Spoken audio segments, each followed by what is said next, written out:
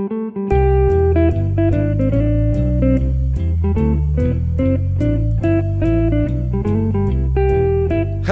and welcome to Ono, Ross, and Carrie, the show where we don't just report on fringe science, spirituality, and claims of the paranormal, but we take part ourselves. Yep, when they make the claims, we show up so you don't have to. I'm Carrie Poppy. And I'm Ross Blotcher, and we're back to tell you more about our John Edward VIP Psychic live event in Burbank at the Marriott Hotel near the airport on April 27th.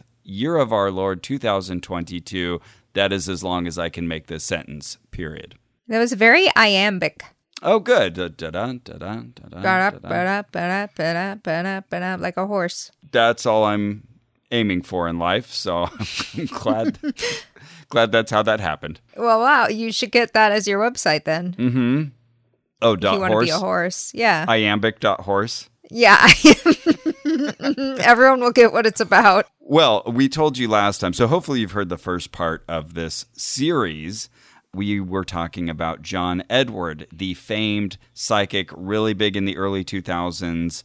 Some people still know about him. I'm trying to wrap my head around the fact that he's not a present entity for everyone. Yeah. But entities are present for him. Yeah, and he is not hovering around by you right now because he is not yet passed over.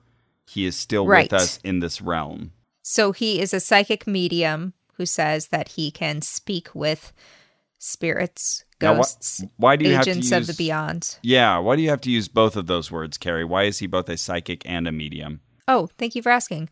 Well, I do think mediums are probably a subtype of psychic generally, but I think of psychic as meaning you have some kind of either foresight or past sight. You have like some extra sensory ability and knowledge. Mm-hmm. And then a medium specifically speaks to the dead and they speak back. I feel like if you talk to somebody who is a psychic, they'll have very definite thoughts about the terms that appropriately apply to them. So, yeah. Oh, true, yeah. I think psychic medium is exactly the right way to refer to John Edward. In fact, we were just looking at a TikTok link of his, and we'll talk about his TikTok later, but he goes as Psychic Medium JE. That's his handle on TikTok. Psychic Medium J. Okay. J. Yeah, John Edward.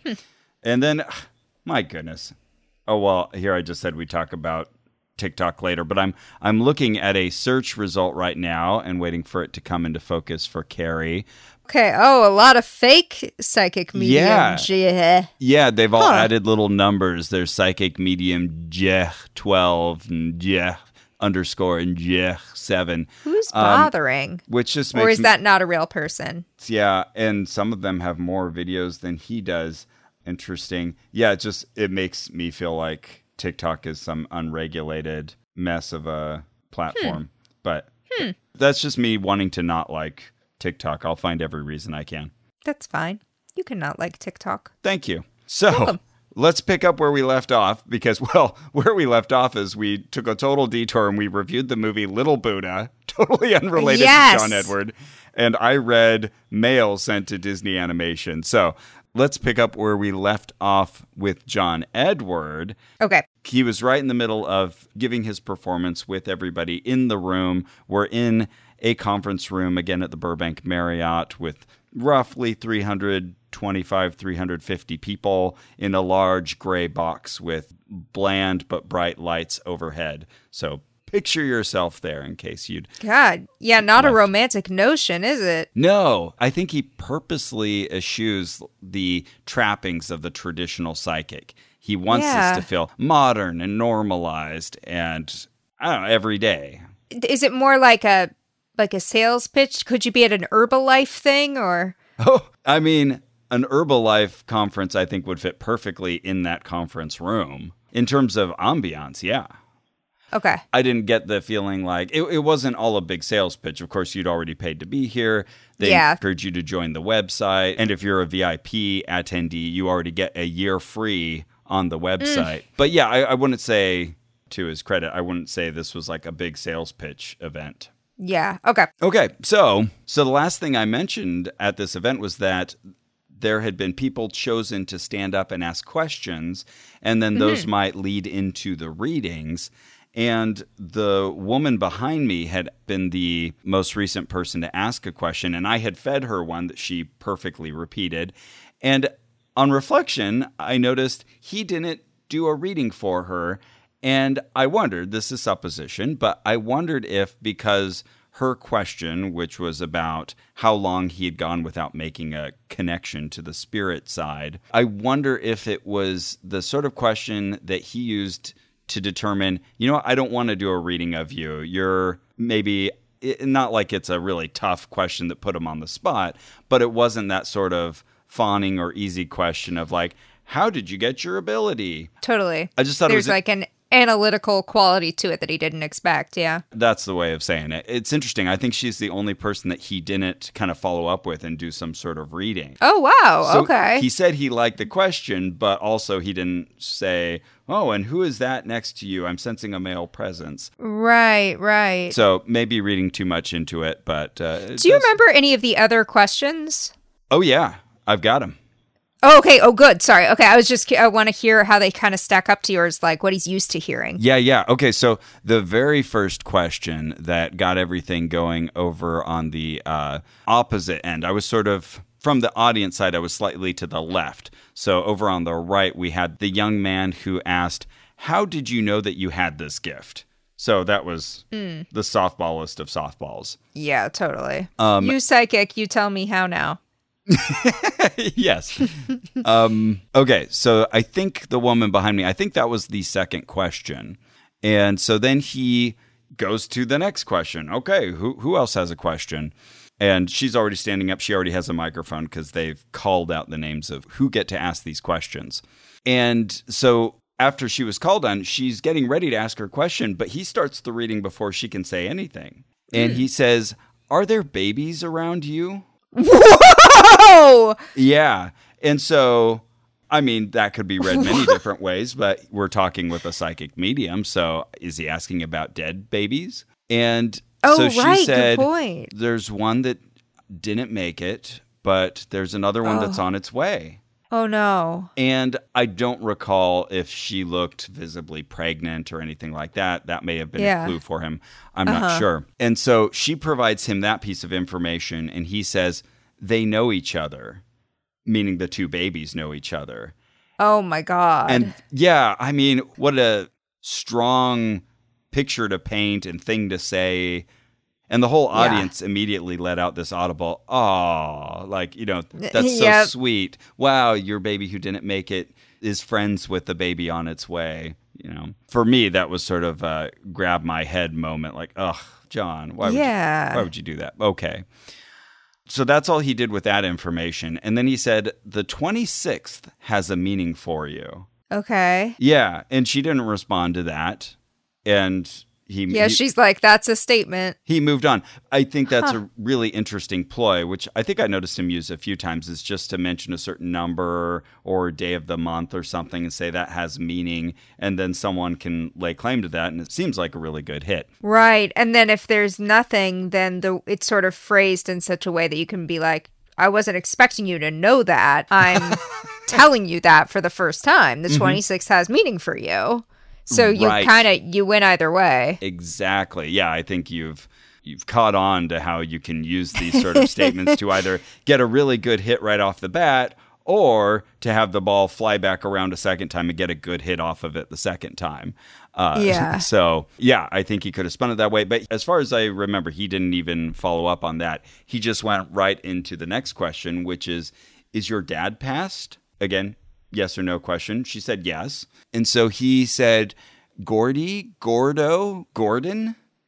And her reaction was like Carrie's face right now. And she said, no. And he said, okay, that's weird because that name's coming really loud. Is there someone in the section who recognizes Gordy, Gordo, Gordon? And so somebody else roughly nearby said, oh, I have a cousin named Gordy. So... okay, let's go talk to that person. Okay. Forget the woman whose former and current baby know each other. Oh, right. Who has the microphone, is ready to ask a question. Oh, my God, I'd be like, I'll name the new one Gordy. Come back. Yeah, exactly. Yeah, come back to me. So he asks if somebody has an illness. Is there someone with an illness? And she says, Oh yes. my God. Talk about like applicable to anybody. Yeah, no kidding. Do you know someone in your life with an illness, Gary? I do. I know people and animals with illnesses. Yeah, and I do as well. So, yeah. Chronic, acute, new, old. So if there's someone in your life without an illness, please write us in. That's interesting. Yeah, totally. I would. I want to hear from you. Info at Oh No Podcast. If you really stretch your mind and you can't think of anybody current or in the past who has had an illness, please let us know. What an interesting life you lead. Because you must be Buddha as portrayed by Keanu Reeves in Little Buddha for that to make sense. Right, where you've had a sheltered life where people have specifically tried to keep you from seeing anybody who is aged or infirmed or ill. Yeah. Is that the real story? I know we won't know the real story of Buddha historically, but like, is that the dogma story? That's the idea, that he did lead a very sheltered life. And finally, he got exposed to the outside and realized, oh my goodness, I really need to just go out and interact with people and then meditate and figure out the nature of everything. Fun fact, one of my very first animation projects that I worked on was a film called Walking with Buddha. Oh, cool. That told the story of Buddha. But I didn't know, the wrinkle that's new for me is Buddha, like, didn't even know death was real. He didn't know about death because he was so sheltered. Yeah. He goes outside and is like, what? Death? And I was like, I call part of the bullshit story. on this. I Really? I'll say I'm Okay. 90% sure that's part of the story. Buddhism offers a lot. It's got a lot of strong points, but on this, I'm going to say, nope, sorry. That doesn't sound right. It's just part of the exposition. You got to set up that inciting incident. Sure. Okay, go on. All right. So we've established that, yes, this new person who has a cousin named Gordy knows somebody with an illness, or has at some point in her life. So I don't remember the transition here, but John Edward starts telling a story about a meeting with a grief counselor, I think just socially, and the entities from her most recent clients came through to John Edward. So he met this woman. He was picking up on entities attached to her clients. Oh, okay. So that was him, again, giving a little bit of theological information, but also saying how much other people's energies affect us. Also makes his hit spread a lot easier, too, if every person is 50 people. Right, and he was warning earlier about psychometry, like if you hand an object that belonged to a dead person to a psychic, they may pick up on these other energies and give you what seems like a wrong reading, but they're reading the energy of that other person. So now we know a little more about the other side. So he then asks, okay, so who's Helen? Ellen?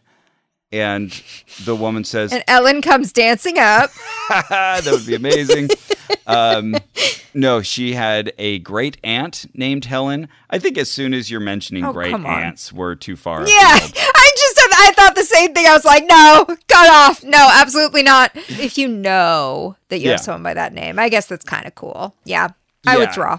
It's hard to know where to draw that line. And it could depend on the family relationship. But as soon as the cousin is once removed, or we're talking about our grandpa's sister, we might be a little too far afield for at least me to be impressed. But does he play up with this at all? No, I think he also senses, great aunt, let's drop that one. So he just asks a new question.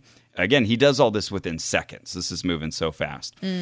Did you plan on moving? Again, another question that I think applies to most people. Did you think about moving? Have I ever thought about and he moving? Doesn't define a particular time period, so you could make that applicable to you 10 years ago or right now. And she says no. Like, nah. Whoa! Haven't planned on moving. He said, okay, well, they're showing me boxes, which usually means a move either to a new home or at work, like maybe a new position within work. Okay. And that doesn't really get a reaction from her. But she says... She's like, I am completely satisfied. But she does say, like, well, my parents just moved, so she's thinking about that. And she said, but there aren't any boxes, like they already unpacked and everything, so sorry. Like, she apologizes to John Edward. So he undaunted, he moves on. He says, "Did your mom tell you that she has had a blood work issue?" And so the woman says yes to that. So that's a hit. Okay. And John Edward owns this information, immediately said, "Okay, good. Just wanted to make sure you knew about it." And then he mentioned specifically triglycerides. Watching a little bit of John Edward's TikTok, he told a story about being a phlebotomist. So whenever he tells stories about being in a hospital, of which he seems to have many, those seem to come from a time which he worked as a phlebotomist in the 90s. Oh. That's maybe what brought this question to mind, that he's asking about your mom having blood work. He mentions triglycerides, and the woman says, "Oh, well, not her, but I've had issues with my triglycerides." Yeah, nope, you got it. Yeah, John Edward's not interested in that. He says that's not it. So he just moves right on. So Whoa, I'm sensing a J name. James, Jeff, who's that? And this is to the whole room? no, just still to that woman. He's still talking to her, Okay, who's good. not the woman with the initial question, but she's got the cousin named Right. Gordy. And so she says, "Why are you bringing up my Uncle James?" And so John Edward, this is one of his bugaboos. You can really get on John Edward's nerves by questioning a relative that's popped up. And okay. so he's got a quick repartee for that. He says, he can hear you, right? You're like, Uncle James is probably offended that, that you're like, why are you bringing him up? Hell yeah. Cute. So he'll berate people about this, and especially one person who comes later about dismissing whoever it is who shows up. Is it another little zinger like that? Oh, he goes into his whole spiel about why you do not question whoever shows up. Earlier, he did warn us about the shopping list. So he tried to make sure this didn't happen in advance, saying, yeah, you've got your shopping list of who you want to talk to. Someone else may come in, though, and start a path to you. So be open to it. But this will come up again. So he kind of dropped her like a rock, and he went back to the woman who had the microphone and said, "Oh, I'm so sorry. What was your question? We never got to your question." And so she wanted to know whether he tells other people that they have psychic abilities. Oh, that's an interesting phrasing. Yeah. And that may not have been exactly the wording she used, but yeah. Do you tell other people they are psychic? I think was how she said it. And he said, yeah, fairly often. And sometimes they're into it. Sometimes they're not willing to put in the work. But, he passes along that feeling if he gets it about somebody else. Yeah, I do think that's interesting because I could see a psychic being very close to the chest and feeling like an ownership of their abilities and not wanting to tell other people they're psychic. Mm-hmm. It also, the phrasing suggests to me that she wants to know, she wants him to say, you're psychic, Mary. Oh. Yeah, maybe. But also that, I don't know, I'm kind of inventing this whole story in my head where she wants that, but she's watched him for a long time and she doesn't see him make that kind of statement. Oh. So now she's formulated this sort of, what feels just sort of like a second tier question, which is do you ever even tell people that? Oh, yeah, maybe. Good point. Yeah. So at least he says he does. He doesn't have specific examples or anything, but he does mention that during the pandemic, he started watching TikTok and that his kids told him, "No, Dad, you're too old. Don't go anywhere near TikTok. It's not for you." But Ross hates TikTok. Yeah, that's our takeaway. Yeah, that's fair. Sure. So he started watching TikTok for a while, he said, and he was kind of getting into it. And it didn't occur to him, wait, there's a whole psychic section on TikTok. Other people use it for mediumship. So he created his own profile there and started giving advice to young psychics. And again, he kind of values this role as an elder statesman. So I think he sees his role on TikTok as I can share information with the upcoming generation of psychics. Okay. The small mediums. Right. And maybe direct some business my way, of course. Mm-hmm. So next we have a man with a question, and he says, when you're connected to the other side, does it ever change to someone else? Wow, another interesting question. Yeah, well, especially because I feel like we've already witnessed that happen multiple times in the same room. But John Edward says, 1,000% yes. And he has an analogy to large families. He was raised in a large family, he says. And when it's dinner time, you all have to elbow in and race to get the food at the table or you might miss out. And he says it's like that with the other side. So he'll start talking to people and everybody else, the other spirits, might start trying to elbow their way in. And, suddenly I'm talking to your dad instead of your great aunt, whatever her name was. Right. You know what? Come to think of it, he didn't start reading that guy. So whatever my theory was about the nature of the question, he didn't start reading that guy either. So, okay. The woman behind me wasn't the only one.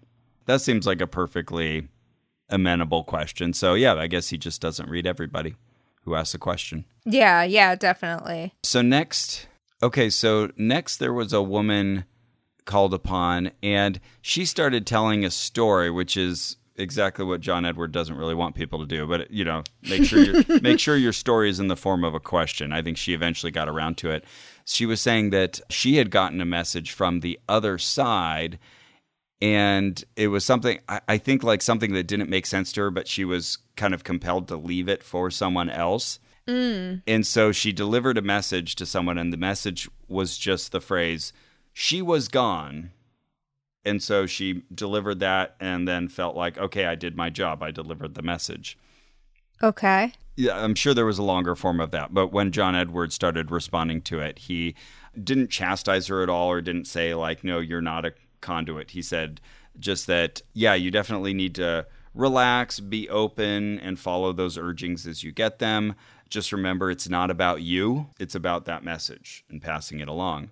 And this was interesting. So he had a little statement about our times. He said, we're living in a time where the veil is thinner and the vibrations are much higher. Hey. Okay. So the 5D, 5G, who knows? Any of the fives. We've got a higher connection to the spiritual realm.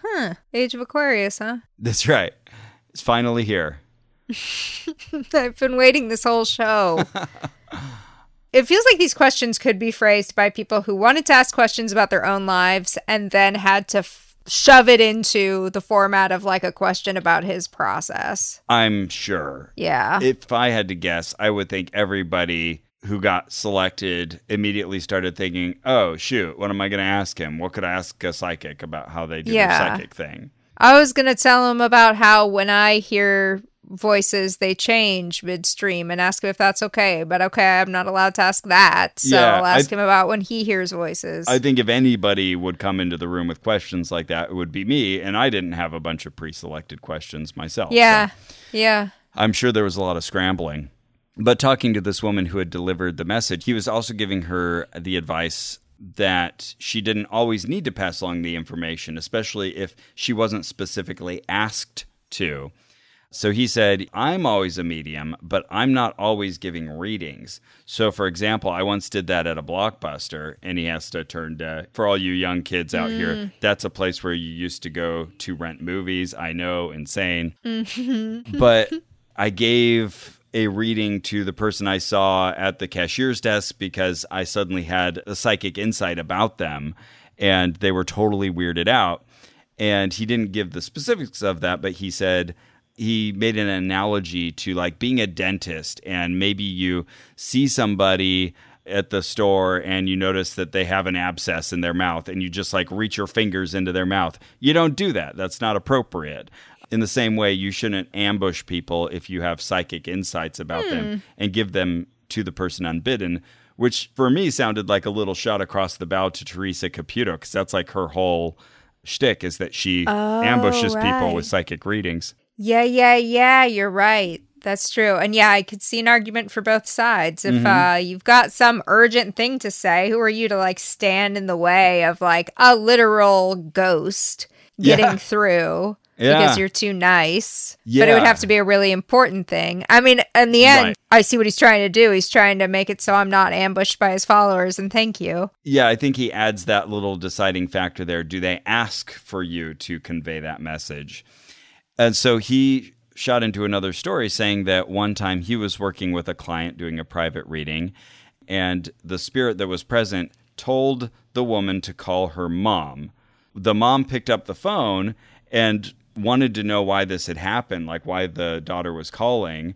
And so she handed the phone over to John Edward, and the woman chewed him out, said like, what do you think you're doing? And essentially called him rude and awful and a terrible person. Okay. Now, keep in mind, this is John Edward telling the story.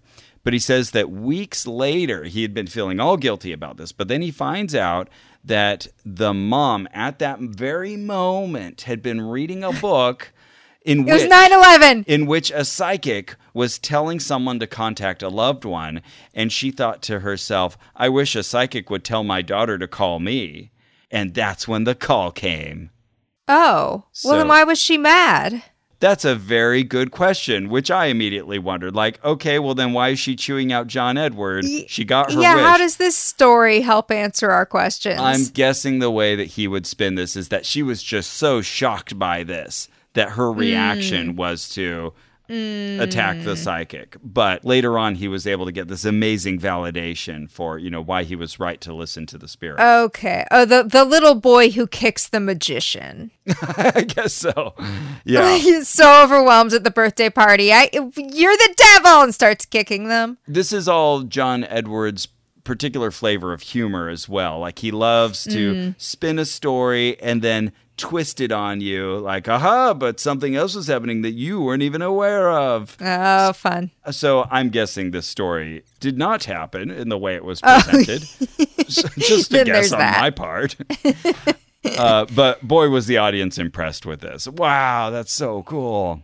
So then he asked that woman who had the message and told him this little story, did you have a breast cancer scare? And she said, no, but there was another issue. He didn't want to know that information. Again, he kind of wants to control the flow of information here. And he says, okay, well, you have to stay on top of that. So it was just this sort of subtle. Oh, no. Yeah, definitely be concerned that you might have breast cancer and get tested for that, because me, psychic John Edward, wanted to make sure that my reading didn't fall flat. Right. Yeah, I'm going to save my miss by making you more worried about your health. Yeah, that's right. Yeah. That's how I read that. Yeah, and she volunteered that there were other issues, which, sounds like there was something else that she mentally compared to breast cancer that she's already got her mind on. Yeah. And now she's got to have this little nagging worry like, uh-oh, maybe the screenings didn't catch that. Yep. And then, the chances of her ever following up on this are slim to none. But let's say she did have breast cancer at some point in the future and she told him that, then that would just be validation. You win if you win, and you win if you don't win. So he asks if someone has a brain tumor in her life, and they say no, so that's a miss. And he says, okay, someone else in this area, and someone else farther back stands up and says that they had someone in their lives with a brain tumor. And John Edward said, okay, because I see a blue rose, which usually means a recent passing. Oh, yeah, and that was because that person had offered that someone died of a brain tumor 1.5 years ago. So okay, so he sees the blue rose on top of the brain cancer hit. Okay. Yeah, and he kind of owns that information. Yes, because I thought it was a recent passing because I saw the blue rose. And he, again, gives us the insight into his mental process after it's already occurred or been verified. So he assures this person that the recently passed relative on the other side is telling me that there's nothing that you could have done to make the situation better.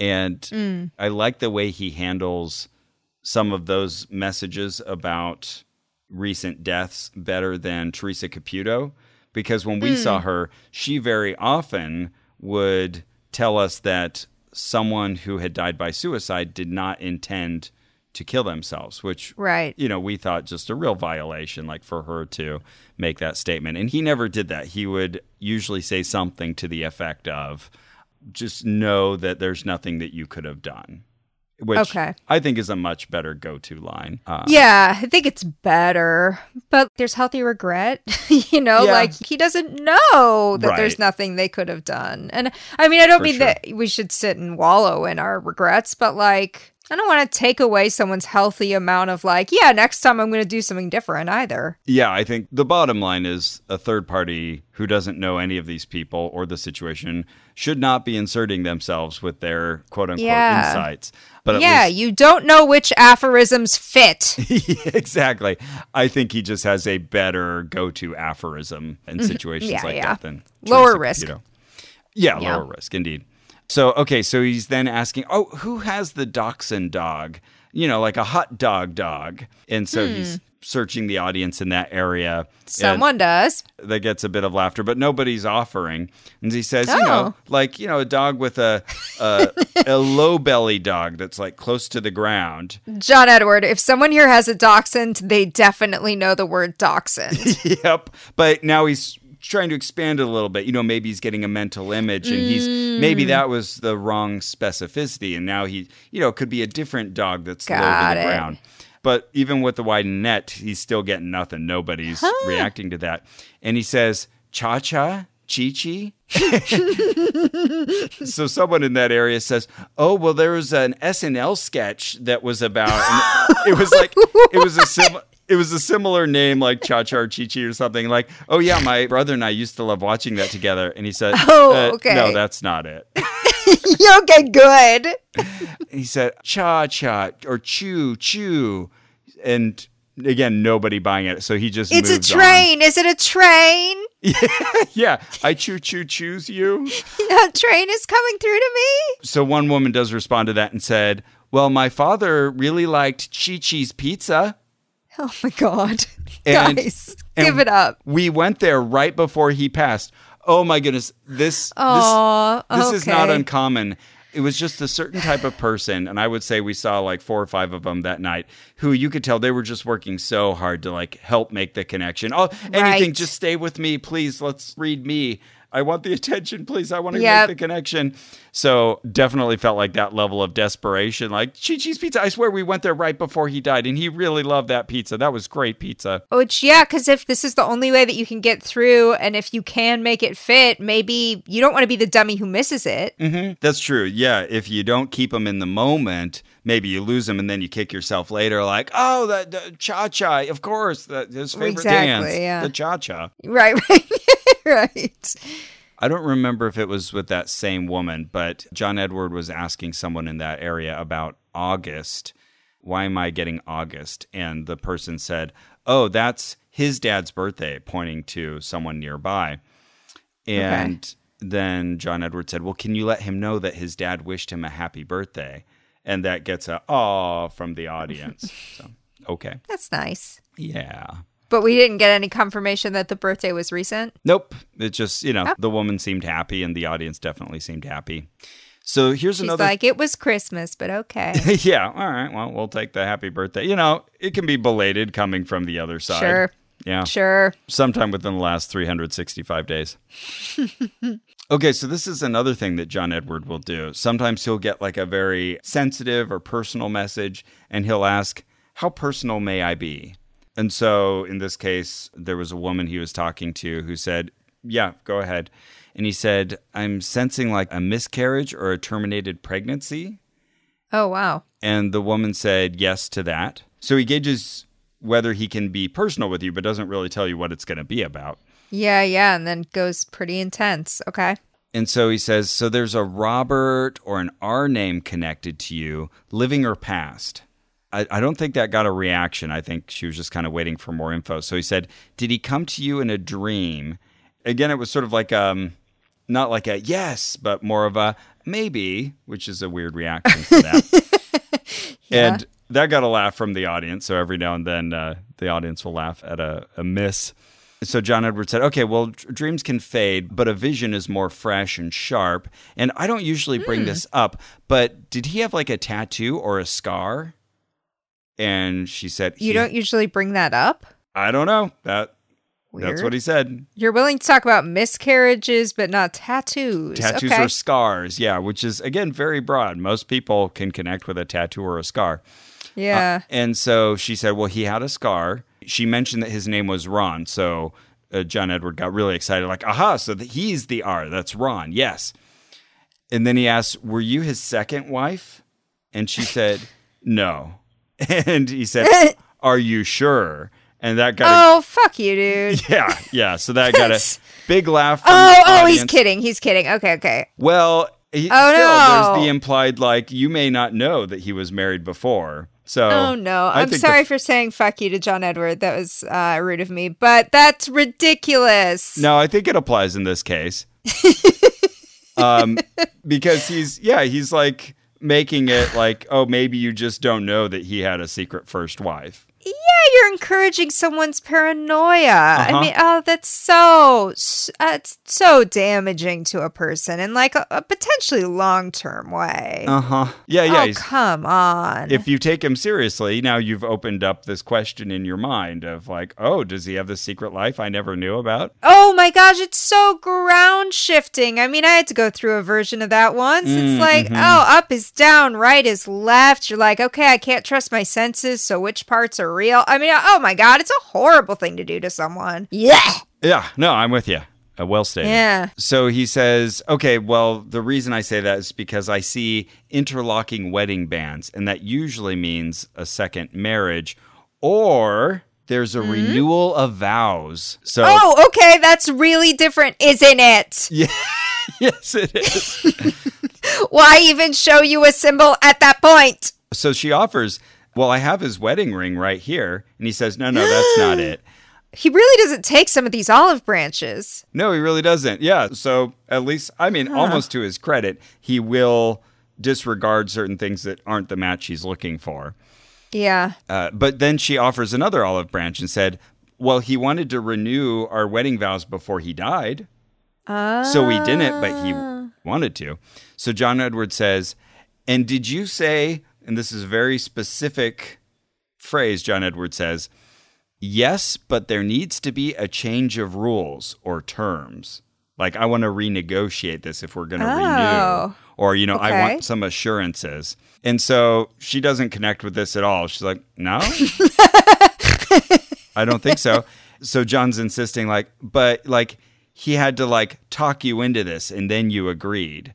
And again, that doesn't really resonate with her. And so he shifts out of that. Tried to make this work for you. Yeah, right? So he leaves that entirely and he says, did he have a drug problem? And she says to that, absolutely. So okay, we got our hit. And this was one of John Edwards' I think, better hits of the night. He said, and is there another Ron, a Ronnie? And she said, yes, that's my son. And so I leaned over to my friend sitting to my left and I said, oh, so two Rons do make a right. Very proud of myself. Did she like it? Yeah, she approved.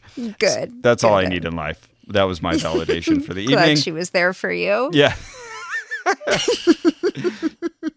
So then John said, I see a priest collar. Was he a member of the cloth? And doesn't get any reaction. Someone close to him, did he have a close friend who was a member of the cloth? Again, no recognition. So this is an interesting... Meaning like a member of the clergy? Yeah. Huh, okay. Yeah, you'd think that would be a fairly easy hit for most people, that they would know someone who's a member of the clergy. Oh, see, I wouldn't think really? so. Okay. Yeah.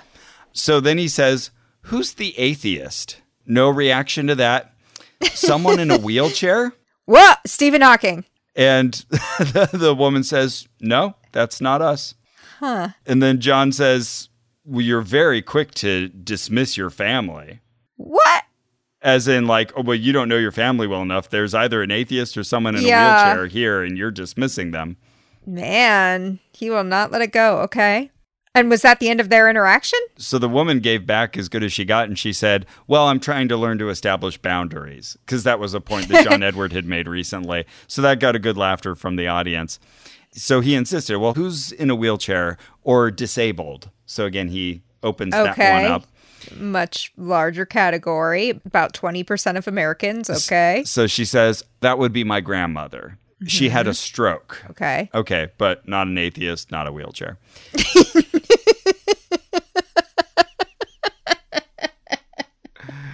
This also all started with like, did you have a terminated pregnancy? Uh-huh. Like, so whoever we're trying to get to, whatever spirit we get to, that was their entree. They were like, knock, knock, knock, John Edward, find my niece who had the abortion. Well, really the entree for this one... That's how you'll identify her.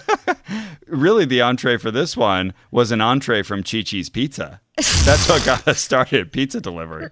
Save these for your new friend next to you at the theater. So now that we've got Grandma there, John says, yeah, she's coming in as the dominant energy. And the woman says, oh, I'm not surprised. That gets a good laugh from the audience. Oh, yeah, that sassy Grandma. Was that on your mother's side? No. Okay, well, which one had the business? That would be my father. Okay, I stand corrected. Classic. Uh-huh. So when you drive around, do you see your family's name on a building, or do you see a family name on a building? And she said, no. And John Edward said, no, I think you do. And so the woman says, okay, well, there is the Weiss Center. And he says, is that your father's name? And she says, yes. And he says, huh. It's kind of like exasperated, like, oh, wow, okay, you drive around and you see the Weiss Center. That's your father's name. And so the woman apologized. Oh, I'm sorry. Well, we're first-timers here. We're still learning the ropes. So that was another really big hit for John that evening. That sounds pretty good. Yeah, all right. She drives around and her father's name is on a building somewhere nearby. So it sounds like that was also her last name, Weiss. I would imagine so, unless she's taken a different name. But it's not established whether that was his business per se. It could just, oh, yeah, I assume not. Yeah, I'm guessing it's more likely like, okay, well, there is a place nearby that happens to have our name, but it's not the name of the business that my father owned. Anyways, he turned that into a good hit for himself. So then he asks, who had the throat issue? Oh, that was my father. No, I feel like it's someone else closer. And so I'm seeing he moves around. He picks a different woman now who can answer his question better. So he gets into another one of these little pickle games where he's trying to pick between multiple people who might have the connection to the person with the throat issue. Mm-hmm. And he says that he's seeing different floors on a hospital. Like you're at the hospital and you're visiting family and you've got two members of your family on two separate floors. Okay. So he narrows in on one woman. She says, I guess I kind of had that situation, but it's not like it was someone really close to me. It was my aunt and my uncle. They were both in the hospital at the same time. Okay. So this is where John goes on his big rant like, oh, okay, I'm sorry if they weren't close enough for you, that this wasn't a hit for you right away. Actually, no, she's making excuses for you. Right, to make it a closer hit for you. Yeah, she's doing you a favor. He didn't get the timing that he wanted. So he said, remember, you're not always going to get the people you want. Okay, maybe you weren't that close with your uncle, but he may be the one who leads in, sets up the connection, and then hands it off to your mother or the person you wanted to talk to. And he said, never validate with a preposition. And then he offers 3 words that are not prepositions. Well, maybe, or but. So you've got adverbs, adjectives, interjections, conjunctions, but whatever. He says never validate with a preposition. Oh my God. And those are all just words that you use because you're challenging him in some way or adding in some sort of falsifiability or... Right. Or some nod to the fact that... doing. Some nod to the fact that the situation is more complicated than he's painting in this moment. But yeah, he doesn't want to hear those waffle words. He doesn't want you to say, but, maybe, well. He wants certainty. He wants a strong hit. I'm not loving this. And so he says, well, but when you do that, when you disregard your uncle, imagine the message that it's sending. Here they are in the afterlife waiting to talk to you. And they're sort of in the waiting room and they hear you essentially saying that they're not technically important to you. What kind of message does that send? So again, he's just sort of priming the audience if there's any connection, jump on that and jump on it enthusiastically and positively. Yeah, totally. Wouldn't you be offended by that? He wants everyone to react the way the people who are reading out the sentence in Wheel of Fortune read it. Mm-hmm. Just forced enthusiasm no matter what. Yeah, like a game show. Yeah, it's almost like we're in a game show. Exactly. With an applause sign. Yeah, kinda. Or a Jeb Bush rally. Do you remember that when he asked his audience? Please clap. Please clap. I kind of respect it. At our next live show, can we just introduce ourselves with, please clap for Ross? No, it has to be that dejected, please clap. I just said an applause-worthy line. Yeah, but if it were the VO, or the, what's it called? VA? AV? Yeah, voiceover. If it were on the PA? Well, anyway, if it were on the big voice that comes out over the whole building, and that person was like, please clap. PA, that's the Pennsylvania connection we were looking for earlier that we never got. Oh, great. All right, so he keeps moving around the audience. He's getting multiple energies of babies, starts talking about fertility stuff or multiple miscarriages in the family. So he finds a woman for whom that connects to. He talks about the J name. Who's that? That's her sister. Is she passed? Yes. He makes some note about like, oh, and are you writing letters to her or about her? Because she says that she sees you doing this. So that's one of those little something someone might be doing, and she Some acknowledges tribute. that. Yeah. Okay. I think that's a clever thing to add to your cold reading repertoire. And was that a hit? I don't recall a specific, like, wow, yes, I have been, but it was received kindly. It wasn't Yeah, like, okay. no, I've never written a letter about her or to her. Don't plan to, never will. Okay, so this was the same lady, because then he says, aha, see, look, you had this great connection, and all credit goes back to your aunt and uncle for opening up the door, because they were, you know, the ones who were in the hospital at the same time. Oh, right. Remember, you need to trust me. I think he could kind of clear this up a little if he were like, listen, sometimes your uncle who you don't know very well is still the one who's good at making contacts with mediums. And so your grandma who you really want to get through to might come through Uncle Bill. That's how the message might come. Yeah. Instead of, I don't know, I feel like he's not spelling that out for people. Because if I hear from some great uncle I've barely heard of, it feels a little more exciting. If I'm like, oh, I get it. He just happens to be the one in my family that's good at this. Yeah. That would be a nice angle to add the, you know, they're good at this angle. But he definitely did say, you know, like the obscure family member just may be the right person to open the door. So don't be close to that. Oh, open the door. Okay. I do like that idea of making them being good at establishing connections. That's clever. Yeah. You're yeah, welcome right? to that, John Edward, if you're listening. Hey, no, this is my shtick. Get out, John Edward. Trademark Carrie Poppy 2022. Back off, not yours. He asked that woman if she has a white car, and she says yes. And what's the white car story that your sister is bringing up? Well, we hate white cars. Okay, why did you get a white car? And John even says, oh, this is one of my favorite validations of the night. It's not shocking, it's just, ew. And that got a good laugh. What's the sign of Aquarius for you? That didn't get a response. Did something happen? Is mom still here? And apparently, yes, she was. Do you have another sibling? No, I don't have another sibling. Okay, because I see a contemporary, someone like kind of in that same age bracket with you. So that was kind of a little string of misses, but he's now expanding it out. Maybe a husband or a cousin or wife or brother or friend. Like he gives a lot of options. That's a lot of people. Have you ever met someone? Someone who had colon cancer or an abscess. And she said, I can't think of anyone. Oh, this is rough. Okay. And he says, yeah, you can. We'll get you there. Okay. So the woman offers kidney problem, and he said, no, it's a blockage. William, who's William? And she said, no, there's a Wayne. Is he still here? Yes. No, I think I'm... Is he constipated? So that's not what he wants, but John Edwards like, no, I know it's with you, though. So he's not expanding it out. He's not moving to other audience members. Huh. So he tries to make something hit with January. I can't remember what the January note was about, but that doesn't get a hit. He said, who did you come with? And she says, my father. So he asks the father, like, okay, do you know who William is? Mm-hmm. So the father knows a William. Oh, yeah, William, but he wasn't born in January, so that wasn't quite the connection that they were looking for. So John says, like, well, ask him, like, if he remembers other birthdays. And it's not going anywhere. The father's just not, like, as responsive as John needs him to be. He's not coming up with stuff. So he pivots. What's the connection to food? There's a food business.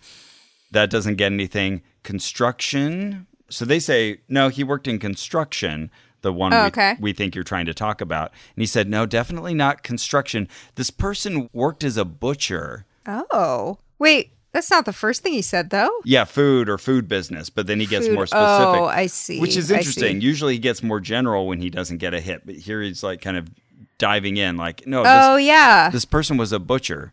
And I don't know, they said something that was good enough for him to move on, but I don't think he got a solid connection on that line of inquiry.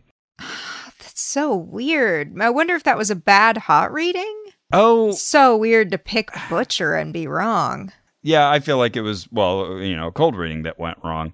Yeah. It's just like such a specific stab. But I guess you can try a certain number of those and they go past you. Yeah, I feel like as a cold reader, you want to have a certain percentage of what feel like really far-flung guesses. Yeah. And if you get just a couple of those in a night, I think, those really stay in people's minds. Like, how did he know about the butcher? Even one. Yeah, Yep. even one really, really good one people will talk about as they're leaving. But and everyone will talk about that one thing that happened. But as we know, people will forget the misses. And so I doubt anybody walked out of there being like, really strange that, he asked about the butcher. No one was a butcher. Yeah, for sure. Yeah. Maybe he's not real. So he reads some more people in that area. Eventually he gets to a woman who he asks, who's Michael? And she says, oh, well, Mike is my cousin. And John Edward says, there's someone who passed by suicide. And she says, yes, his sister. And he asks her, are you Catholic? And she says, yes. And from where I was, I didn't get a good view of her. So I was curious, like, was she wearing a rosary or is she maybe Hispanic? Like, what was his clue there? Feels like that's not always a bad guess. But she said yes. And he asks, who's the baby of the family? She says, that's me. Okay, so that makes you the keeper of some secrets, right? She agrees to that. Yeah, so she, the sister who passed by suicide, she's thanking you for that, for keeping secrets. The woman didn't have any strong reaction to it, but, it felt like a little powerful emotional connection there. Do you have Seems like that could make things weird between her and the parents. Right. Yeah, what's the secret? Can you tell me later? Like, know something about her passing that we don't know? That's a good point. Right.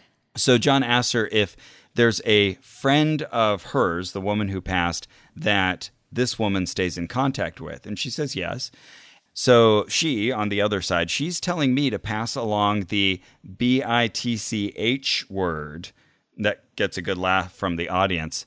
And pass along something about a nail, a broken nail. It won't make any sense to you, but just tell that friend of hers that you stay in contact with that she passed along BITCH, the nail. That'll make sense to her. Okay. It sounds super specific, sounds like a hit, except, of course, we never get to see the follow-up. Right. So it's so idiosyncratic, you couldn't possibly make it up. Right. And you wouldn't do that about the spirit of someone who had died by suicide, would you, John? Anyways. Yeah, I mean, I do wonder what his internal experience is here. I wouldn't be surprised if this guy has like some synesthesia or something, that this all started somewhere. Maybe.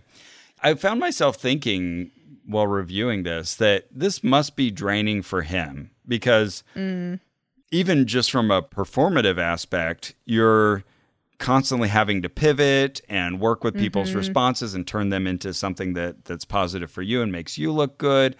Even if he's cynical about it or even if he's a true believer about it, I have to feel like either way, this is probably really exhausting to do one of these multi-hour sessions. Yeah, definitely. But yeah. And it feels like he really like stops and starts a lot. Like he could get momentum, but he refuses to. So you must just be spinning your wheels so much. Yeah, to constantly be frequency hopping from one topic to another. Even when you get something that's a hit, it's like he'll jump away from it like it's radioactive rather than following up on it. And I wonder if sometimes maybe it's just like, okay, we got to hit that impression of something that was a connection.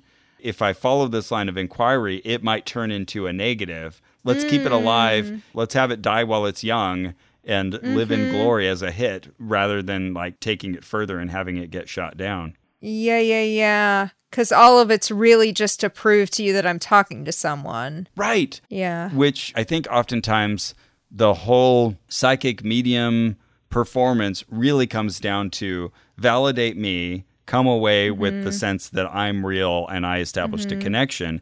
And that really is more the focus than even making people feel good or connected or resolved or whatever. Yeah, I think probably when you start out, those ratios might be flipped. But when you're all the way selling out stadiums or hotel rooms even, I don't think. Yeah, like I don't think you can stay that optimistic about it. I would say it's different for different psychics. Like I think Cindy Kaza, for example, like really aggressively wanted everything to be about, see, I'm right. See, I'm right.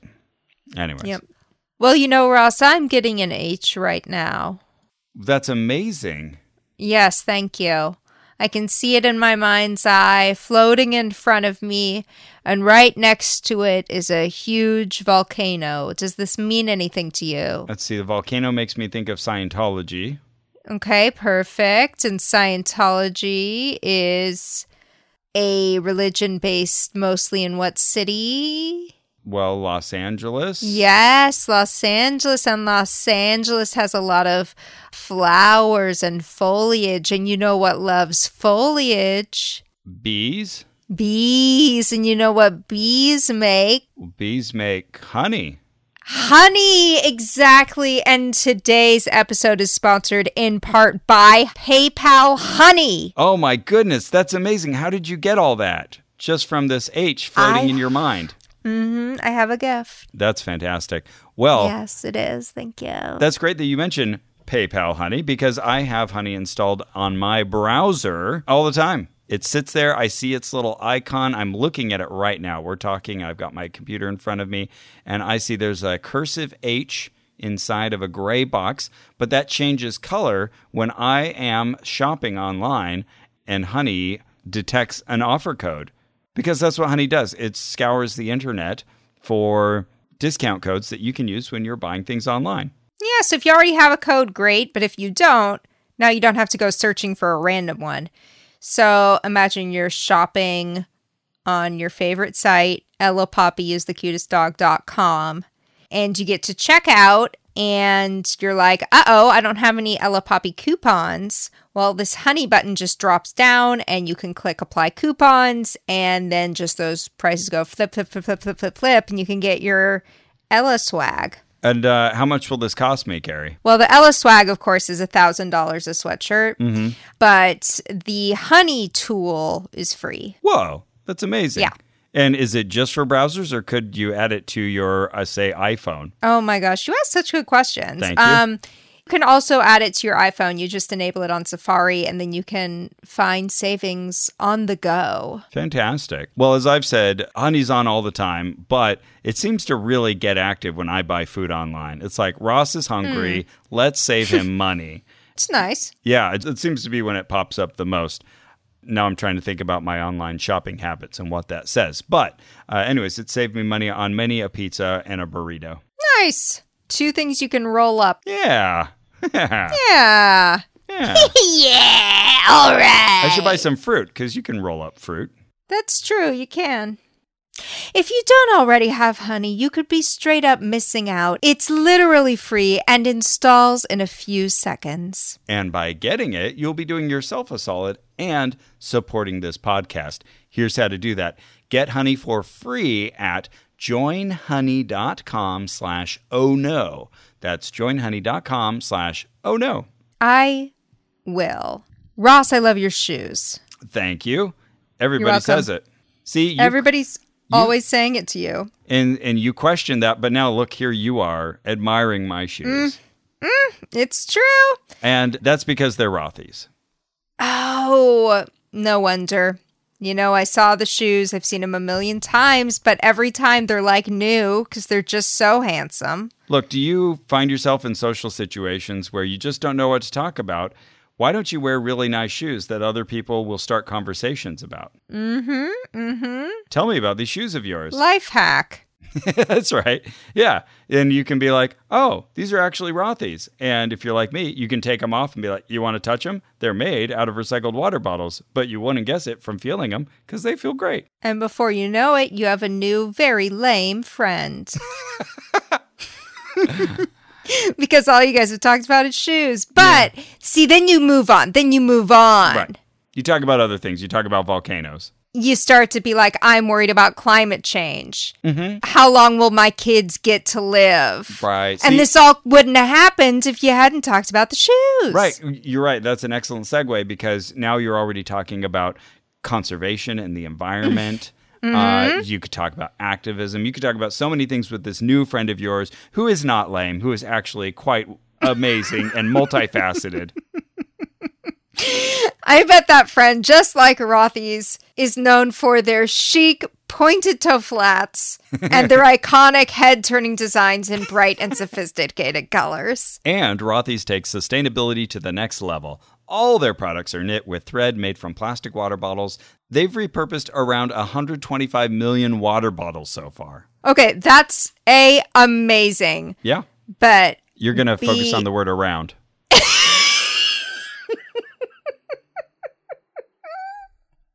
Yes, but it's praise. This is how it's done, people. Yeah, okay, right. Around 125 million. They didn't say more than 124 million. Or precisely 125 million. Exactly. I love it. I picture, thank you, Rothy's. I picture the people at Rothy's around a conference table saying, how are we going to carry proof this copy? She's going to pick this apart. We're going to make this precise and unassailable. And they did it. You did it. Good job, conference room. I love it. You know, whenever I wear my shoes and people come up to me and they say, wow, those have such style. I'm always like, they do, and thank you for seeing that. But they also have comfort and they also have washability. Yeah. Yeah, that's another strong point we haven't even mentioned yet. You can wash these shoes. Put them in the wash. Yeah, don't treat my shoes as a piece of meat. They're more than just how they look, okay? They're also smart. They're also brave. My feet are down here. Yes, exactly. Thank you. So, your new favorite shoes are waiting. Discover the versatile styles you can wear absolutely anywhere and get $20 off your first purchase at rothys.com/ohno. That's rothys.com/ohno for $20 off your first order. Rothys, they use numbers well. Okay, so John Edward is now scanning a localized part of the audience. He's looking for someone new to make a connection with. And he said, there's a Christina. Actually, he's still talking to the previous woman. He says, not you? Okay, so he moves along like, let's find someone who knows a Chris or Christina. Come on, one of the most common names. Christina M, Michelle? I don't know, I feel like they go together over here, and he gesticulates to like 50 people. And I think my friend Matthew's wife, Michelle, might have a sister named Christina. Whoa. Oh, so we're talking to you then. Yes. Does New Mexico mean anything to you? New Mexico. I don't think so. Here I have an opportunity. I'm talking to Carrie. I could have hot read you. And what do I say? New Mexico. I don't know what I'm doing. Anyway. I'm going to ask, what's Michelle's sister's name? Let's see. Okay, but go on. Some guy says, Kike? And John Edward is like, no. Like, I'm going for Christina or Michelle, not Kike. Oh, but this must be so frustrating if your loved ones don't have these common Anglo-Saxon names. Yeah. What if someone is married to Xerxes or something like that? Or just like Raoul Juan, just like names he's never pulling out of his ass. Yeah, part of me like wants to expand my family and name everybody really unusual names, Xavier, Xerxes. To make it hard on the mediums. Yeah, just so we can throw off a medium for a brief moment before they move on from us. So then that same guy, I think, immediately remembers, oh, wait, Mariana Christina. And John Edward, like, rolls his eyes, like, okay, you didn't think of that. So who is Mariana Christina? We may come back to that. We may not, because now John Edward has suggested that there is, like, I'm sensing an older woman. There's an older woman here. And I think it becomes one of those little runoffs with candidates again, where like, oh, maybe it's my older woman, and maybe it's my wife's mom who's in the hospital. The nominees, please stand. Yeah, exactly. So yeah, we got the wife's mom who's in the hospital for heart conditions. So John says, is there an R for your family too? Oh yeah, I remember this couple. So they were not too far behind me. This was getting relatively close to my area. And it was like a tall, kind of well-built Hispanic man, and I think his wife who was next to him. So they were both standing up. So yeah, they were working to get the matches for John, but you could tell this was the first time they'd done anything like this. So they weren't quite going at John's speed. But John says, I sense that you're a teacher or a social worker, and the guy doesn't really acknowledge that. He also said that the guy has 2 separate degrees teaching 2 separate classes, and the guy didn't acknowledge that either. So, like he does, he moves on. He says, can I get personal? So he does that again. And the woman says, you can. And again, he's talking to what looks to be a Hispanic couple. And he says, someone's in prison. Oh, And gosh. Okay. So the woman says, oh, well, I have 2 brothers who have been in prison. Cool. And Always love to capitalize on the carceral state and its racist ratios. Cool, all right, cool. All right. Yep. The guess paid off in this case.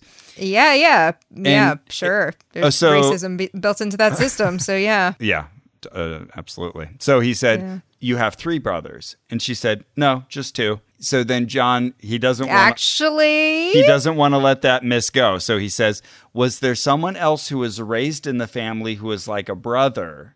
And she said, yes. And he said, okay, there we go. Let's not make this so difficult. Like, that's the 3 brothers I'm talking about.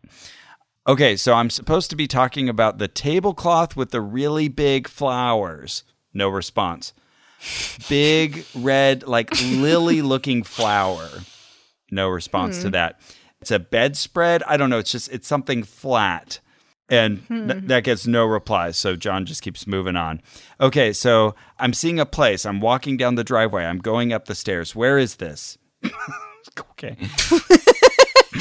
wait, what was that? I'm walking down the driveway and I'm going upstairs. Where is this?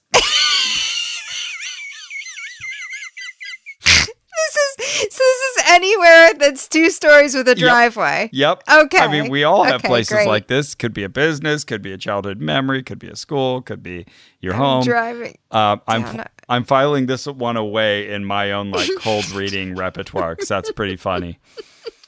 But still, like she's trying to think about it, and she says, "Okay, well, nothing's really coming to me, though. I do have an aunt in a different state." And maybe she has a house like this. I don't know. But I wrote in my notes, miss, because like this just felt like nothing was landing here. I'm turning right and then I'm turning left. Where am I? I'm flipping a Yui and I'm getting on the interstate. Where is this?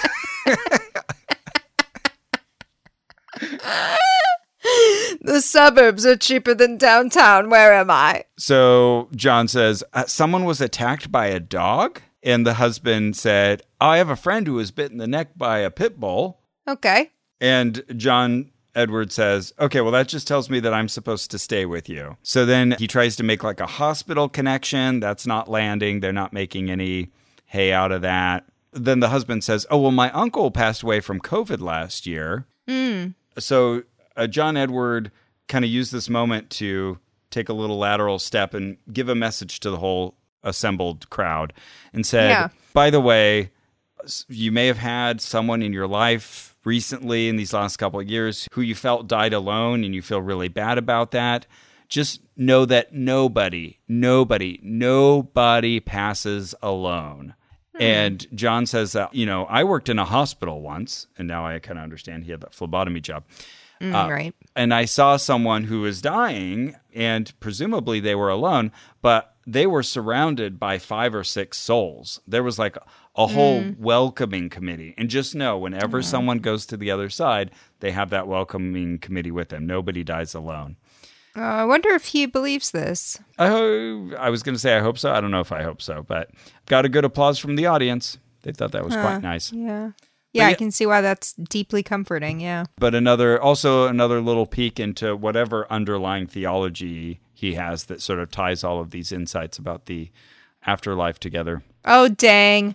Matthew's wife, Michelle's sister is Melissa. Oh, well, that's a real letdown. Womp womp. So he starts moving around the crowd again. Okay, somewhere in this area, I'm getting like a younger male energy. No, not you. I'm not saying that you don't have a young man present. It's just that somebody else around here. So then a woman says, oh, well, I have a nephew named Andrew. So he picks on her. Okay. Who's Josephine? Joanne. Oh, my sister is Joanne. Okay. So we've got like a nice little connection there. So he asks her if her dad has passed. I think she said yes. I don't have that in my notes. And John asks, is he the like everyone come to my house guy? And she says, yeah. So that's a pretty good hit. Not everybody is. I guess. Not everyone's the come to my house guy. Yeah, that's true. Is he Frank? Which is a good guess, or maybe you're just asking if he's honest with people. Yeah, no, I was just thinking that at least you get twice she as says many. his middle name is Francis. for all of this, you have to wonder, like, why are these people, like, approaching him with little, like, glimmers and impressions of their name? Yeah, totally. Such a strange way to greet anybody. It's Yeah, almost, especially if you have something important to say. Yeah. Like, oh, no, but first, I need you to know my middle name. I want you to Yeah. picture Frank. But it's actually Yeah. going to be Francis. But good, we've established a connection. I don't know, this is so weird. If you need Laura to know that she might have breast cancer, what you should get across is Laura, breast cancer, not Frank, New Mexico. Yeah, middle name Francis. Okay, so John says, okay, well, that's how he's verifying that we've made this connection. So he says there are 5 siblings, and 3 are similar and 2 different. And What? I'm thinking like, wait, what? Like 3 of them drive race cars and 2 don't? Like, how are they different? Yeah, And the he 2 says- sissies. He says it's like either 3 men and 2 women or 3 women and 2 men. That's how he's... Good odds of that, yeah. Right, exactly. Yeah. In a group of 5. And yeah, a when you think about rolling generally dice. sexually dimorphic species. Yep. So we made the connection, and he's acknowledging Joe. I don't know if we ever hear if there was a real Joe to be acknowledged. Anyways, so John asked, do you have the new watch? So the woman nods to that. Are you complaining about the watch? And she said, no, I like the new watch. And John says, okay, because he's saying that he like hears you complaining about the watch or that you're annoyed. So the woman says, well, actually, I've got an Apple Watch now, and I really like it, though during therapy, it'll stop, and I do get annoyed at it stopping. So, ta-da, that's a hit. He sees that. He's at your therapy sessions. And so he says, and there's something about like you getting a new band for your watch. And she's like, no, I really like my band. Aha! He's like, I know this is something people do. Yeah. The second they get an Apple Watch. Oh, not you, the only person? God damn it. So John Edwards jumps to this kind of like future prediction that sounds amazing, but you realize there's no way to confirm it. He says, you're going to smell a scent of cologne or something familiar. When you experience that, just say thank you. Cool. The only way to falsify that is to shout out, I can't smell! Oh, that would be an amazing disconfirmation. But yeah, very unlikely. So he He'd asks probably her be if, like, then you'll be even more shocked. So he asks if middle name Francis, we still don't know his first name, has a prostate issue, which is weird because he's dead. And she says yes to that. Okay, so he had a prostate issue, but he's telling John Edward that he's good. I should hope so. If you pass over to the other side, I should hope you don't have any of those prostate issues. Yeah, it seems like you should not have to do all those butt exams once you're in heaven. Yeah, exactly. That should be your reward. So he talks to her about playing golf and saying that on the other side, they can see that she's a better golfer than she thinks she is. He asks, who's the singer? And she says, oh, none of us can sing. And finally, I mean a sewing machine. oh, that would be a nice pivot. Eventually, she offers that her sister Mary sang and played the piano. And John asks if she's passed. And yes, she is passed. So middle She's name singing in heaven. Yeah, middle name Francis is saying that she's here. And so this is a really strange turn that John makes here. He says, was someone murdered in the family? Oh. Silence. Homicide. No. Oh! When you said murder, I didn't put it together. But now that you say homicide, my mom killed my dad. So again, she's got nothing. And he says, somebody passed at the hands of someone else. You may just not know.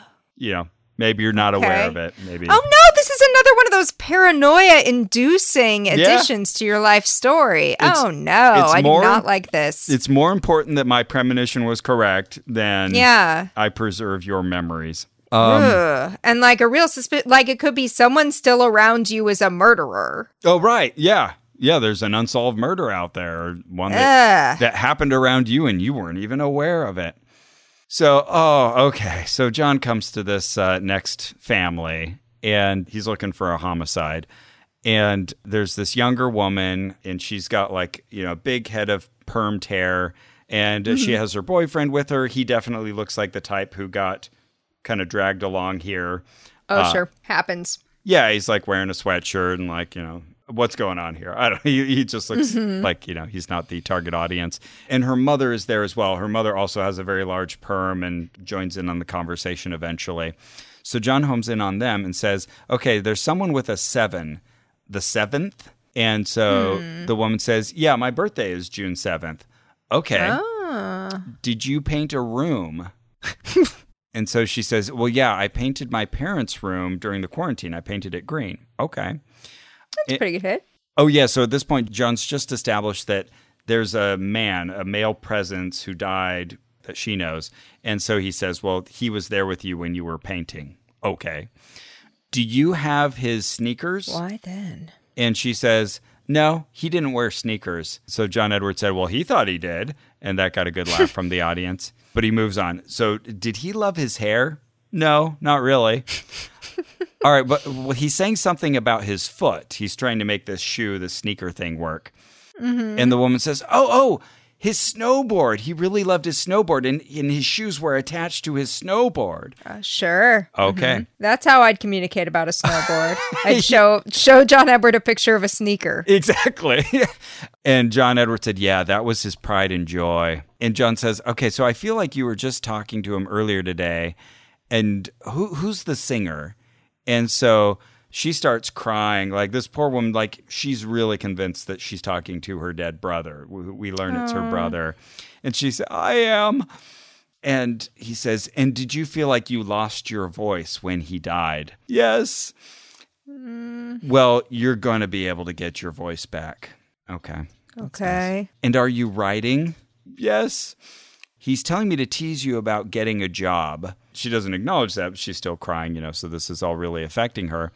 He kind of turns to the rest of the audience and he says, yeah, after the first year after you lose somebody, that's the coasting year. So, you watch birthdays pass and events. You're in a shock. It's all a blur. I guess this was like a year and a half after her brother had passed. So he says the second year really hits and it's going to be a lot harder. And that's when you're really going to have to sit and process. So he talks to the woman and the man who's standing next to her, presumably her partner. And he says, do you guys have a son? She says no to that. Any immediate plans? And they both say emphatically no. And they have kind of a good laugh about that. And she says, but when I do, I want to name him Justin after my brother. And this, I don't know, upset me. I don't know, just felt dissonant. John Edward said, you might reconsider. Don't name your son Justin after your dead brother. What? Why? Yeah, why do that? Did he explain? He comes back to it, but not immediately. He asks, did you have a cracked window? No response. Shattered mirror? Oh, well, my grandfather's table shattered. Okay, well, that's your brother's way of bringing your grandfather in. Okay. And who's Ed? Eddie? Big E? No response to that. No Ed, no Eddie. Wait, isn't there a famous person called Big Ed? There's Mr. Ed. Okay, he's a guy from 90 Day Fiancé, which I've never seen, but he's like a meme. Big E? Big Ed? Big Ed. Okay. Ed, Eddie, Big E. Okay, well, they didn't respond to that, and they didn't talk about that TV show. So he just pivots again. What's with Wisconsin? No response. Michigan? Just generally? Oh. The Great Lakes?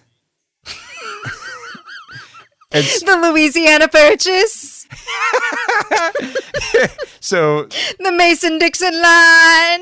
This couple isn't responding to any of that. So there's a man standing near them who says, well, I'm from New York near another Great Lake. And whichever one it is. Guys, this is trying too hard. So John Edward said, and was there a fire? And so the guy's like there's no connection there. There's a car accident. No response. What? Or wait, we went from Wisconsin to Michigan to New York to fire to car accident? Yeah, Wisconsin to Michigan to Great Lakes. Gets a man from New York who recognizes a Great Lake that he lives somewhat near. And then, to fire, to car accident, to a Big Bang, maybe, that's also connected. The Big Bang! It's everybody! 13.8 billion years ago. So the man says, well, I was in a car accident. And John Edward said, no, that's not it. What the fuck? What's he doing? Fishing. He's fishing. But then not reeling him in. Anyway, so he waffles in that area for a while. Nothing's happening. There's this whole thing about astrological signs. None of those are landing. So John comes back to that grieving sister and her significant other and the mother there, and wants them to know that Justin acknowledged the dad in their relationship. So then the woman asks if she can tell John Edward how her brother died, and he says no. He doesn't want that information. He lets her say at least that it was tragic and unexpected, so he'll let her get that much information across. And she wants to know, again, she's still in tears, she wants to know, is he okay? And John Edward says, yes, always yes, they're always okay. It's us who are not okay. And so, again, this is one of those lessons for the whole audience. No matter how the person died, the consciousness knows it's coming. So, like, people have a foreknowledge that they're going to die. Yeah, I thought this was interesting. And they'll do and say odd things beforehand. And he tells this story about, like, how a brother called his sister and said, hey, I know I'm not coming home, but just wanted you to know that you're a great sister and I love you. And she's like, oh, that's ridiculous. What are you talking about? I'll see you soon. But then on the way back from Disneyland, he died in a car crash. And wait, he's leaving Disneyland and he has this thought? Yeah, or like even before he goes to Disneyland, but he knows he won't survive the weekend. But like, I'm immediately thinking, okay, John is saying that we all get these premonitions, that the spirit knows that the death is coming. Why don't we all have stories about that? Like all the time. Yeah, from everyone we know. Exactly. That should be the rule, not the exception. Yeah, good point. Anyway, so, he's giving this heartwarming lesson about how everybody's okay on the other side, and they actually knew that they were going to die, and they had like a moment to deal with it, essentially. So as further example, John Edward talks about his own mom dying when he was 19 and says, well, if she didn't die, we wouldn't be having this conversation right now. Well, I'm sure she's really glad about it then. Yeah, right. Oh, that was worth it. I really wanted this guy to talk to someone in Burbank on this particular Wednesday. So he does come around to the whole taking his name for her son thing. He says, as a sister, you do need to be using his name, keeping his memory alive. You don't have to name your child after him. That's all he says about it. Okay. I don't know why, for some reason, he thinks that's a big step or a step too far. But he says, I do think that child is going to come sooner than you think, which gets good laughter and little, exchanged surprised glances between her and her probably not yet husband, but boyfriend, I'm guessing.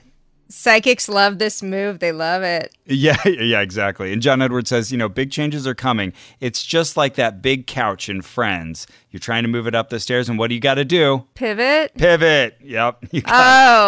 It's just like that big couch in Friends. And it's a reference. John Edward. A reference just as recent as John Edward. Aww. Hey, but I know. It sounds to me like he's doing great.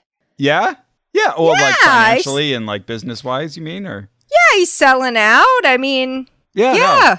There's nothing wrong with having a clientele that's older. He's got enough of a following for sure. So he stays in that area for a while, but he starts bombing again. Like he asks a woman if the Great Dane is hers, and she's like, oh, hell no. Nobody else is owning the Great Dane. And then he asks a woman how her knee is doing. She's like, my knee's fine. So he moves on. Do people see the comedy in that?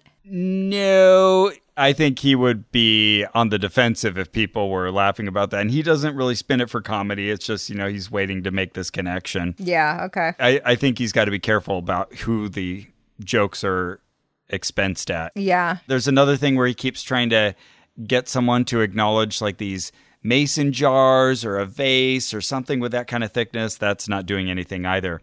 So here he gets to one that really stuck with me. He comes from my vantage point from the left side. So it's a woman not too far behind me that he lands on when he starts asking the crowd, okay, someone in this area is saying they're the superhero here. Is there like a Clark or a Diana Prince?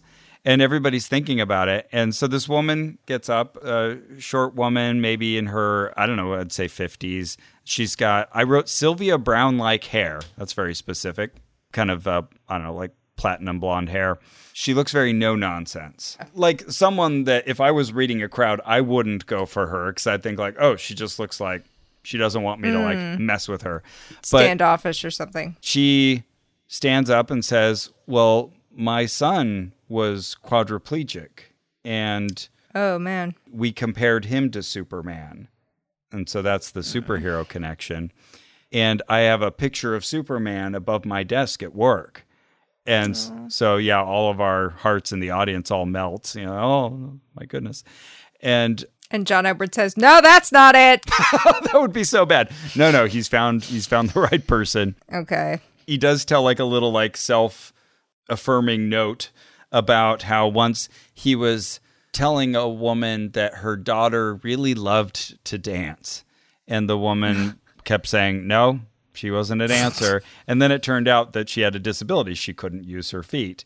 And he said, but she's telling me that she wanted to dance. And in her mind, she was a dancer. Oh. I was like, why are you telling us this story? This just makes you sound like a jerk. Yeah, one of those stories where the teller thinks it's coming off the opposite way. Exactly. Ugh. So he asks this woman, so did your son pass away on his birthday? No response to that. Or maybe a celebration time? And she says he passed away on the 1st of the year. So, okay, hit. January 1st. Okay. I wonder if he's thinking that this is a suicide and that like suicides cluster around those kinds of days. Oh, interesting. So then he says, and he's telling me to talk with you about some kind of like Tom and Jerry symbolism. Is there any like cat and mouse symbolism happening? And she says, well, we adopted a black cat on the anniversary of my son's death. Okay. So, all right, we're going to call that a hit. What was his thing again? What'd he say? That there was Tom and Jerry symbolism. Oh, okay. Okay. They got a cat. All right. Did they get a mouse? No, no mouse connection, fortunately. Seems important. That's true. He's worn me down at this point. I'm being more generous. So she mentions that it was to replace another cat. And John Edward says, oh, was the first cat hit by a car? And she said, we just lost her. And like, I feel like John really played this moment as like, you'd find out if you knew that she was hit by a car, which again, oh, I see. Messing with information, based on incomplete knowledge. Not too happy about that. He gets this whole mental image of Tinkerbell and tries to get the mom to connect with Tinkerbell. That doesn't go anywhere. He talks about her like, did you ever have to do things for him, like suction him or like take care of things that he couldn't do for himself? I mean, obviously. And so once he gets a hit on that, he says he just wants to thank you for that. He acknowledges that was a lot of work. Sure. Also, like, I bet he said that a lot in his life. So yeah. It just seems like someone walking into the story, not even at the 11th hour, at the 15th hour, right. Being like, I bet I know what was missing. He didn't say thank you enough. Mm-hmm. But that does make sense as a psychic, that you assume that people are coming to want to talk to their dead relatives because they need some sense of closure. That's true. Either a thank you or I loved you or I was proud of you or something like that. Mm-hmm. Yeah, that's true. He says that the son is talking about the 29th. That doesn't seem to spark any memories. That was a good guess if he died on New Year's Eve. Oh, 29th is 2 days earlier. Yeah. So then he says, Virginia, I'm getting Georgia, maybe the Carolinas. Why is he bringing up the Southeast? And the woman says, well, my name is Virginia.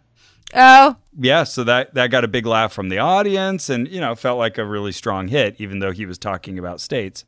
That's fun, but yeah, it's like, why then didn't it come through as a V or what? Like one of the ways he talks about names. Right, exactly. Yeah, who's the V? Yeah, and why is he presenting a picture of the Southeast to communicate this? I guess it's the weird charades that the dead people play with John Edward. Yeah, it's like if someone showed, I like die, and someone shows Drew like a tulip. And then they're like, oh, not a tulip. Actually, it's like a poppy. Oh, it's a person whose last name is Poppy. Oh, wow. Oh, good. Yeah, your loved one told you their last name. He asks if the son was able to speak, and she says yes. And he says, was there a weird way of communicating that he had, like a code? And she said, well, when he needed to use the wheelchair, he would do it with breaths or clicks. And so John takes credit for that. And cool. cool, John. Yeah. So she talks about how he could get around in that thing very quickly. Is there another sibling for him? No. Okay, well, there's some contemporary he's telling me to acknowledge. That doesn't really go anywhere or get a reply. But then he said, he's telling me about a kidney. The woman then says, well, he was a donor. Oh, wow. And this just kind of hurt my heart hearing this whole part. She said that, they kind of aggressively pursued his organs after he died.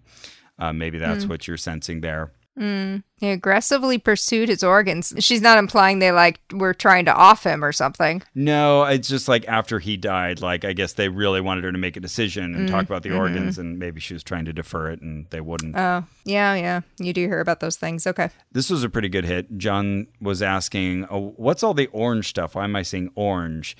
Everything's orange, orange slices or orange juice, Tic Tacs.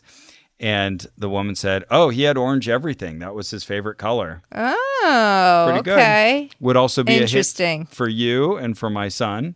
It's true. But not a common favorite color. I feel, though, he did come in with a few things around this guy, though. He came in with someone using a wheelchair, Virginia. I don't know. It feels like this might all have been handed to him in some way. Maybe. And then that's the kind of thing you post on your Facebook, and he loved orange. Yeah, this was definitely if you went around for all of these readings and picked the three most impactful, this would be one of them. The woman who lost her brother, that would be another one. Where there were real tears or real high emotions flying.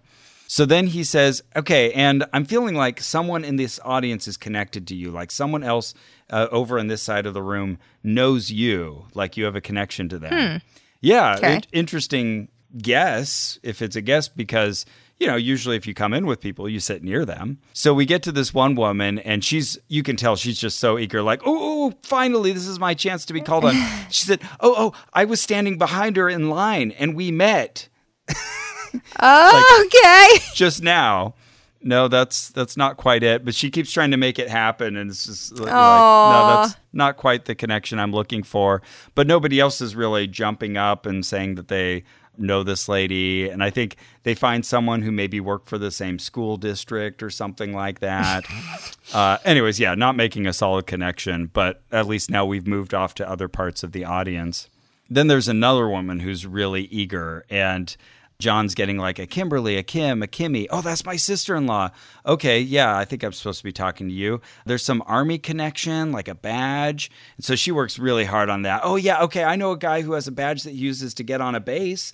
It's not military or anything. Anyways, this was all pretty flimsy.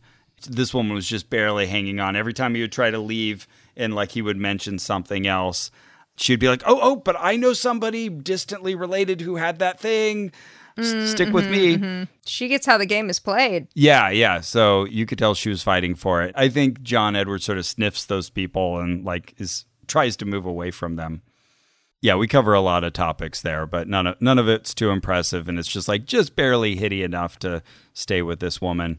While he's talking to her, though, it comes up that someone close to her has July 23rd is their birthday. He asks, what's their sign? And she says, July 23rd. So he says, a Leo. The whole audience mutters, you can hear people saying Leo, which happens to be my astrological sign. Yeah, it's not one that's known for being terrible. I don't know. It just seemed to get a reaction. No, Scorpio's the one everyone hates. Okay. Poor Scorpios. Oh, it's really? So irrelevant. But yeah. Okay. Yeah. Totally maligned. No reason. John Edward goes off on this whole little side thing saying okay, well, Leo is a language and you have to learn how to speak it. And I happen to be fluent because I married a Leo, says John Edward. Shit. Yeah. And so he makes this whole thing about how it's this very circular form of communication, and they'll never say that you were right and I was wrong. It's just not in their nature. That was kind of his final note, and he sort of finished up with that woman and gave some general, I think he was giving some advice about finance and relationships. But anyways, he'd finally, I think, answered all of the standing up people. He traveled around the audience. He'd hit quite a few people. And this was, this was over 2 hours of actual audience interaction. So then he had an exercise to wrap this all up. He reminded us that there's sign-up sheets outside. Make sure that we have all your info. But he wanted us to close our eyes together and picture a glowing ball of light. And inside that ball of light, you're going to put in anything that's bothering you, whether it's a word or a situation or something that's getting in your way. And maybe tonight I told you that you might have breast cancer. Put that in the glowing orb. Put that in there. That's no longer my fault. And then on the count of 3, we're going to release it. And we're going to shake it off. Then he said, what we just did was a cognitive conscious release exercise, which, I don't know, is a string of words. I tried looking that up. Nothing came up, so... Yeah, I know what all 4 of those words mean, but I don't know why they're together right now. He said, we're always in attachment mode and we'll focus on the negative rather than the positive. I'll give you an example. Don't, under any circumstances, think of oranges. And so there's laughter from the audience. See, you can't help it. You're picturing oranges now. That's just how our brains work. And that's okay. You just have to acknowledge it and then toss it aside. Get rid of things that no longer serve you. And then he has advice for anybody here who's dealing with something health-related. I want you to come at it from an I am place, not I am going to get better. Say, I am healthy. I am connected. Oh, okay. Be affirmative rather than say, I hope or I wish or I wonder, which I've heard from many others.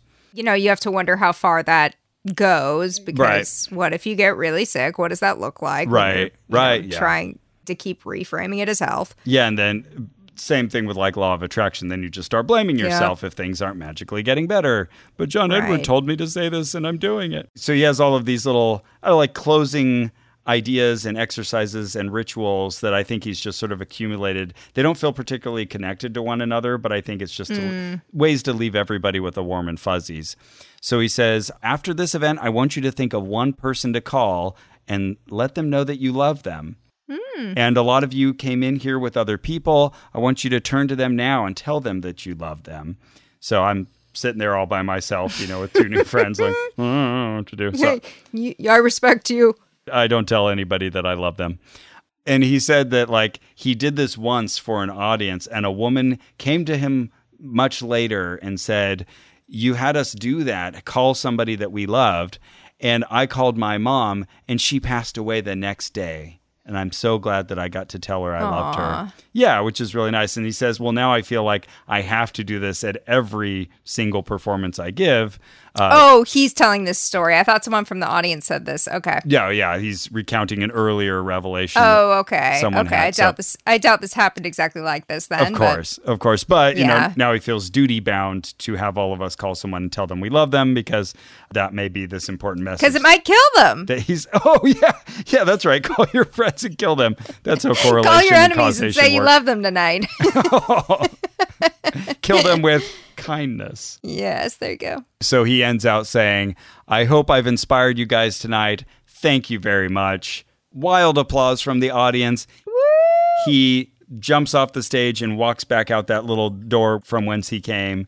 And that is the end of the main performance, though all of us with the orange wristbands are sitting here going, what do we do? Like, where's the VIP thing? Because I'm picturing my unts room with the disco ball. With psychic John E. And catered or drinks. Psychic medium J.E. Right, yeah, from TikTok. And so I'm all ready to do that. But where do we go? So thankfully, our Spitfire lady, Rebecca, she jumps back on stage and she says, stick around if you've got the orange wristband. If you've got the purple wristband, get out. So everyone starts filing out of the room, except for us. And I can't wait to tell you about it, Carrie. I can't wait to tell you the question that I got to ask John Edward. We learn more about John Edward.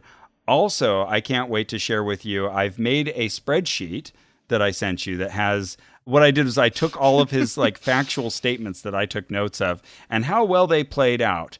And so I can't wait to break that down for you. Just a little bit of statistical analysis of John Edward and how his hit ratio. Oh, I love it. Which I think is precisely why he does not want these things recorded, because he doesn't want anybody reflecting later on the details of what was spoken. Yep. Sometimes showing up so you don't have to means making it shorter and snappier for you. Sometimes it means making it longer so that you know exactly what happened. I'm sorry, everyone. Because he used speed against you. No, John Edward used speed against them, and you said, no, sir. That's right. I'm slowing this train down. You're absolutely right, Carrie. That is the service we perform. We take the fast-paced John Edward psychic train, and we slow it way the hell down. Way we the look at it. Fuck down. We unlink the carts. We ask everyone to show us their tickets. That's how we ride this train. And that's how we made this 3 episodes. And we'll be back next week to tell you more. In honesty, it was supposed to be 2 episodes and I took too long. I'm sorry. No. It's good. Because it's clearly this is part of the thing is that he like ramrods through it. Yeah. So if you don't do this, you have no idea. Absolutely. I mean, that's a good point. Like we would talk maybe for 15 minutes about his conversation with one of these people, but that's really 3 minutes of communication that just went so fast, blindingly fast, moving from one thing to the next and never acknowledging where those misses happened. Yeah, for sure. Well, that's it for our show. Our theme music is by Brian Keith Dalton. Our administrative manager is Ian Kramer. This episode was edited by Victor Figueroa. Thank you, Victor. You can support this and all of our episodes by becoming a member of Maximum Fun, supporting us and all of the other great entertainment, really awesome shows that we are honored to be a part of. You can tell me happy birthday on my birthday on Wednesday. Oh, my That's goodness. one way you can support this show. By the time you hear it's too this, late, huh? it will be in the past. But Carrie will take backdated birthday. I'll take it. I'll take it the way that lady took John Edwards saying someone had said happy birthday. Yeah. To someone. In that way, your birthday can live on.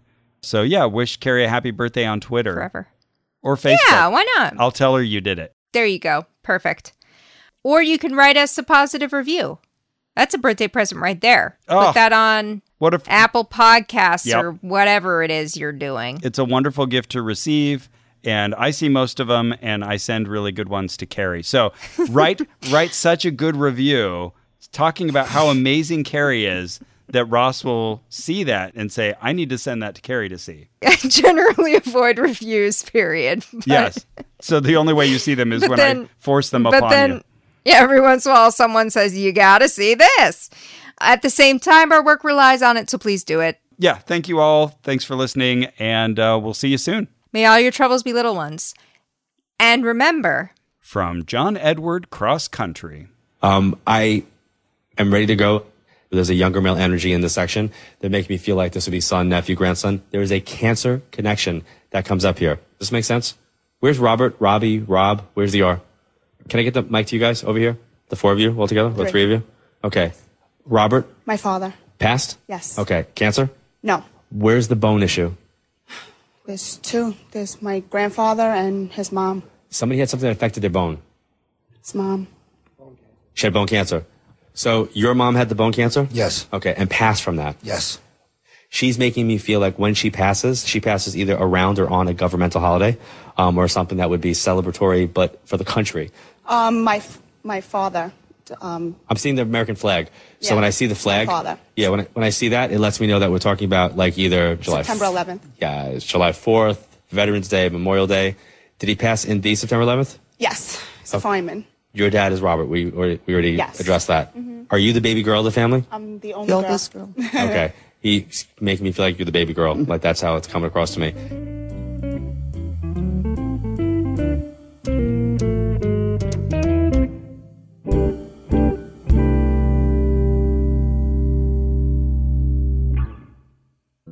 Hi, I'm Janet Varney, and just like you, I survived high school.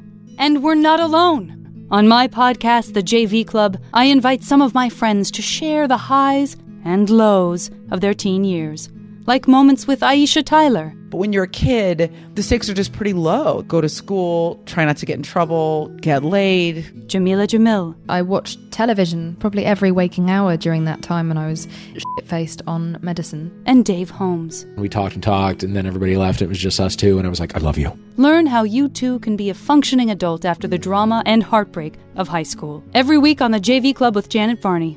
Find it on Maximum Fun, or wherever you get your podcasts. This is a judgment-free show. Hi, I'm Biz, host of One Bad Mother. Whether you're a parent or just know kids exist in the world, join us each week as we honestly share what it's like to be a parent. I signed my stepson up for a camp that is actually in another state. I feel really stupid, and I don't think we're going to get the money back. And then he found out that the car manual is a book about cars, so now he's reading our car manual. So join us each week as we judge less, laugh more, and remind you that you are doing a great job. Download One Bad Mother on MaximumFun.org, and yes, there will be swears. MaximumFun.org. Comedy and culture. Artist-owned. Audience-supported.